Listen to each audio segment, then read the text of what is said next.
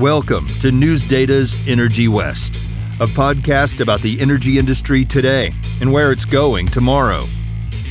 Hello, I'm Dan Catchpole, reporter with News Data's Clearing Up, joined by my co-host and editor of News Data's California Energy Markets, Jason Fordney.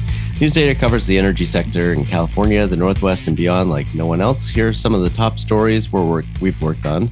First, Jason, how are you doing? Great, Dan. Good morning. How are you doing? I'm doing well, thanks. I hear you guys already getting off to, well, I don't know, is it an early start? You guys have already had a significant wildfire down there in California? Yeah, starting to see it creep in a little bit.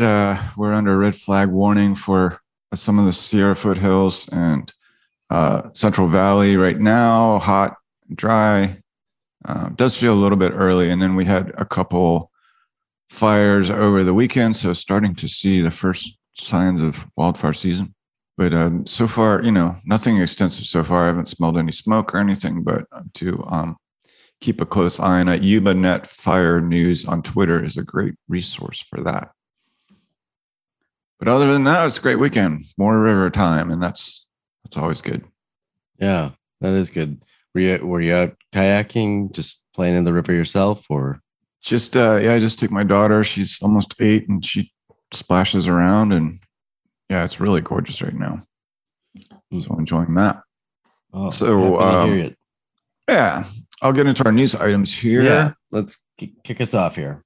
All right. Well, last week, a new report from the North American Electric Reliability Corporation, or NERC, got a great deal of attention. It's the 2022 Summer Reliability Assessment from NERC. What it said was drought, supply chain holdups, fuel shortages, cybersecurity, wildfires, and extreme weather are challenges facing the U.S. electricity grid this summer. In the West, it's drought and energy scarcity during heat wave events that are the biggest reliability concern. There's an elevated risk of energy emergencies across the U.S. Western interconnection this summer, with dry hydrological conditions, which will threaten the availability of hydro for transfer. Periods of high demand over a wide area will result in reduced supplies of energy for transfer, causing operators to rely primarily on alternative resources for system balancing, including natural gas-fired generators and battery. Interesting to hear NERC refer to natural gas as alternative. There's more. Yeah. There's a WEC reliability workshop this week. So it's becoming apparent that summer is looking pretty tricky here in California and across the West. Yep. So that's news from NERC on that. And I will note there was a webinar where the NERC CEO, John Mora, said, quote, "The nation's grid reliability is deteriorating because utilities are switching too rapidly from baseload power plants to intermittent renewables," unquote. So Mr. Mora here is able to say what a lot of people in the energy industry are not. This is, as we know, a touchy issue whenever you get into blaming renewables. But here's a reliability official, not anti-renewables, just saying the transition's happening a little bit quickly. Yeah, it's interesting that your take on that comment, because that's one that you hear more around the Northwest. I say it's less controversial up here, depending on where you are, for somebody to make that statement that, oh, we're moving too fast. Yeah. But it was interesting before we hit record, you're saying, oh, I might get you strung up in some towns. And there certainly are people who would not like to hear that up here, but sometimes I feel like it can also be kind of, people run to it for cover to justify other things and to say, well, we need to spend on this because of renewables. They're intermittent, so we need to do X. It's interesting, different cultural kind of context for these industry culture context for these conversations between California and the Northwest. It's something I've noticed for a few years now. I am active on Twitter, and you get into this topic, there's a lot of defensiveness about this issue. But it's pretty clear that Also you have the CPUC, Public Utilities Commission. We've had some back and forth with them, and they're blaming all these blackout or the 2020 blackouts on climate change and all this risk on climate change, where it's one factor, but you'll never hear the CPUC or any politician in California saying we're moving too quickly towards renewables. It's our job to take a little bit more sober assessment, and I just want to be balanced on that coverage. Yeah.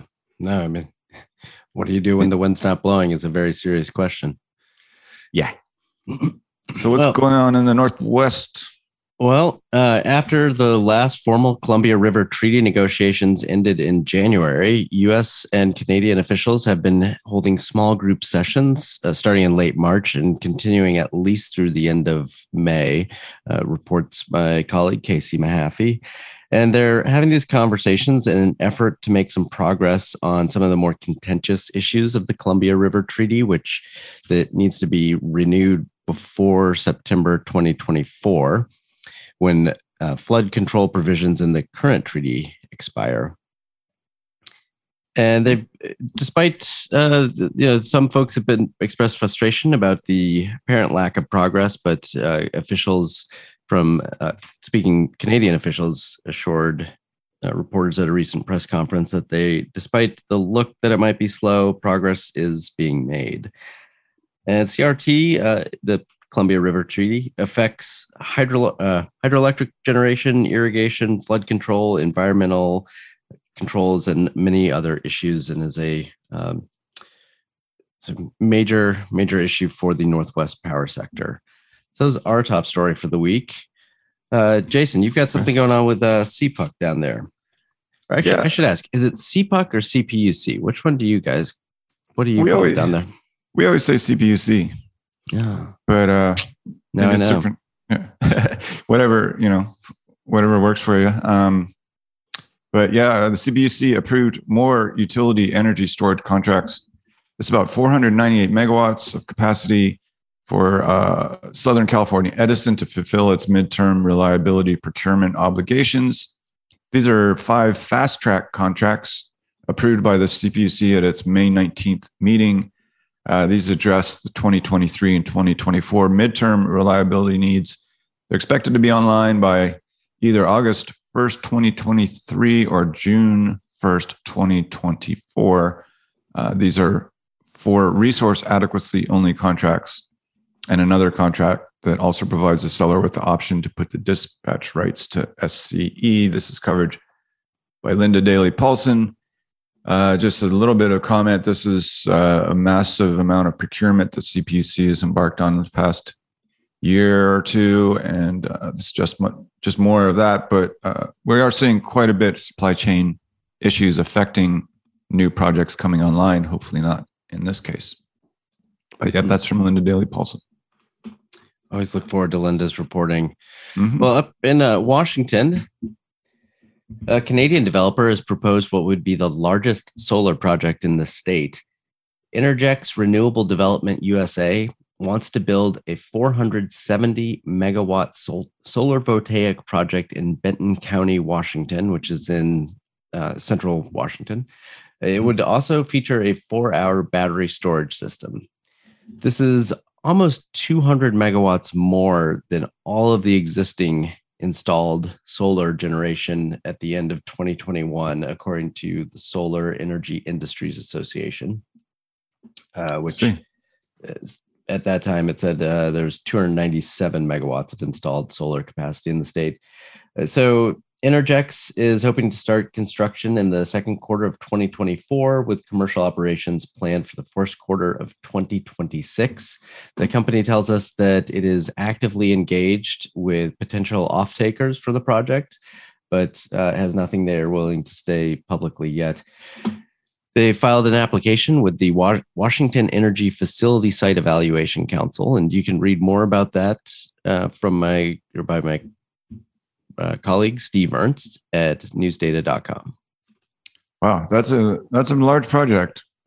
Yeah, it is. It's quite a footprint.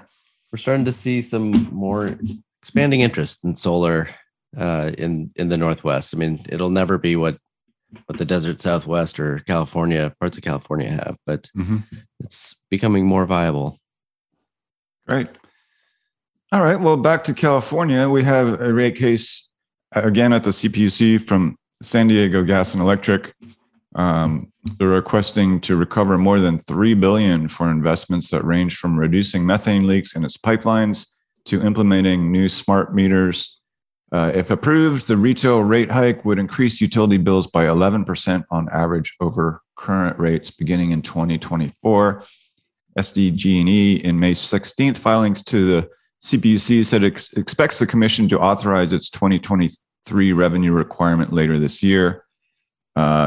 Rates will start increasing January 1st. Other reasons for this increase is expanding electric vehicle charging infrastructure and adopting to load growth. This, electricity rates in California becoming more and more of an issue. Big hikes from PG&E and now proposed by SDG&E. Mark Toney from Utility Reform Network said it's absolutely the wrong time for SDG&E to be asking for such a high rate increase. He has an issue with ratepayer money going to EV chargers. Those funds should instead come from the transportation sector or state and federal governments, he said. And he's also extremely concerned about the proposal for new smart meters. He says he'll be paying for them for 20 years. So good old-fashioned rate battle shaping up at the CPUC. I do love a good old-fashioned rate battle. And that's from Abigail Sawyer. Excellent reporting from Abigail. Oh, yeah. Yeah, no, Abby's a star for sure. Yep. That's why in a room, I don't like to stand next to her because that she just, makes everybody around her look. No, I actually don't think we've ever met in person. For all the hours that you and I have spent talking, I don't think we have ever met in person. That's true. Hopefully some point we will. Yeah. I've met Abigail a few times. She's not too far from me in San Francisco. What a weird world we live in. Yep. Well, we're all just in the Matrix anyways, right? Okay. So moving right along, just going to blow past that one. Electric cooperative representatives from Montana are stepping up to the plate on the question of the fate of the lower Snake River dams. They made a plea before the Northwest Power and Conservation Council saying that they depend on the generation from these dams for cheap, reliable electricity, and they should not be torn down. Now, the fate of them obviously does not rest with the Northwest Power and Conservation Council at all, but the council is considering doing a comprehensive long-term study of what it would take to replace the generation assets and other attributes of the Snake River dams if they were removed from the power system. The representatives implored the council that and whoever else was listening, it was really a message to the broader industry that their members are financially struggling and that they depend on a lot of their cooperative members are financially struggling and they depend on the dams for everything they provide from in terms of keeping power costs low to keeping lights on. And they also urged the industry to focus more on new transmission rather than just tearing down dams. One of the council members, Jenny Burdick, noted that many of these concerns raised have not gotten the attention they deserve. So it'll be interesting to see what the council still has not made up its mind as to whether or not they're going to undertake that study, which will certainly be controversial, whatever it comes out as saying, even though the council is making it clear that whatever they decide, that they will be very neutral and it will be strictly a quantitative study of what it will take to replace the generation assets. The lower Snake River Dam, which also, I should add, provide other values such as irrigation, recreation, etc., transportation. So it's a multifaceted issue. Yeah, and a long-running debate that I'm sure will continue for some time. Years to come. Yeah. Well, interesting stuff. I do want to mention my column bottom lines in Friday's issue, I took note of CEM's 33rd anniversary. First issue of CEM came out May 5th, 1989. And I was able to interview the founder and first editor of CEM, Arthur O'Donnell, which is always interesting. We had a good time sort of comparing the way things used to be done. CEM just began making a digital PDF available in 2000. Our office in San Francisco, when we closed it up, I got a binder of old issues and I was looking through some of the old headlines. Cal ISO plans for possible summer disruptions in San Francisco. That's April 21st, 2000. That's a story about CAISO approving small-scale peakers to be in place by July 1st. Of course, CAISO did the same thing last year. So nothing new under the sun there. Another interesting headline, CEC, California Energy Commission staff would reject Metcalfe Power Plant preliminary CEC assessment that the plant should not be built in South San Jose's North Coyote Valley. Sorry about that. That is, of course, where the plant sits today. And lastly, a ominous indication of the California energy crisis beginning to take shape. May 26, 2000 issue headline, California Power Exchange prices take to the skies. So yeah, we had a nice little retro look back. Always interesting to do these things. And, I look back through these issues. I feel real responsibility to keep this publication at the cutting edge of California energy news. And it's a fast-moving job with a lot of spinning plates, but I do really enjoy it. So I encourage people to check out my column. It'll be posted on Twitter. Yeah, it is interesting how the roles of these, how our roles have somewhat changed and haven't. Like with clearing up, started out of the whoops crisis debacle, and really with a major focus on litigation.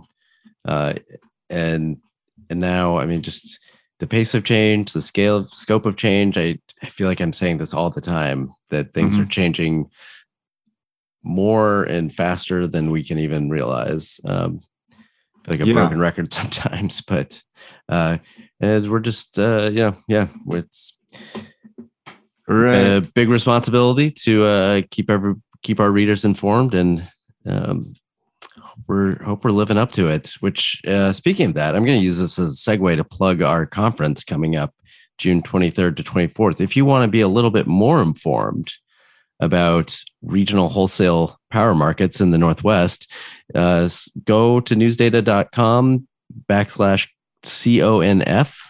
That's CONF, short for conference, where you can find more information and register for the 6th annual Pacific Northwest Wholesale Power Markets Conference, which will be presented by NewsData and CJB Energy Economics. I've covered this. It's June 23rd, 24th virtual event. I've covered this conference several times in the past. The folks who organize this conference always have an amazing lineup of speakers, great conversation. I always, as a reporter, really enjoy covering it, and am just happy to be a fly on the wall, on the virtual wall, listening to really smart, really informed people talk about where power markets are and where they're going. So check it out. That's newsdata.com/CONF. Awesome. I really enjoy our conferences. They're really high quality. I do work here, maybe a little biased, but I found them to be really good. Yes, absolutely. Mm-hmm. That's about it for us from California. You want to take us out? That's all for me. Thanks for listening. As always, please rate and review this podcast in Apple Podcasts, Spotify, or wherever you listen, and let other people know about it. You can find me on Twitter. I'm at DCatchpole, and my co-host Jason Fordney is on Twitter at Fordney Energy. Yep. And then, of course, you can read more of our coverage at newsdata.com. Nobody covers energy in the West like we do. On Twitter, CEM is at CEM News Data. That's the letters CEM News Data. Clearing Up is at CU News Data. Again, that's the letters CU and News Data. Thanks for listening. We'll see you back here next week. You've been listening to News Data's Energy West, a podcast about the energy industry today and where it's going tomorrow.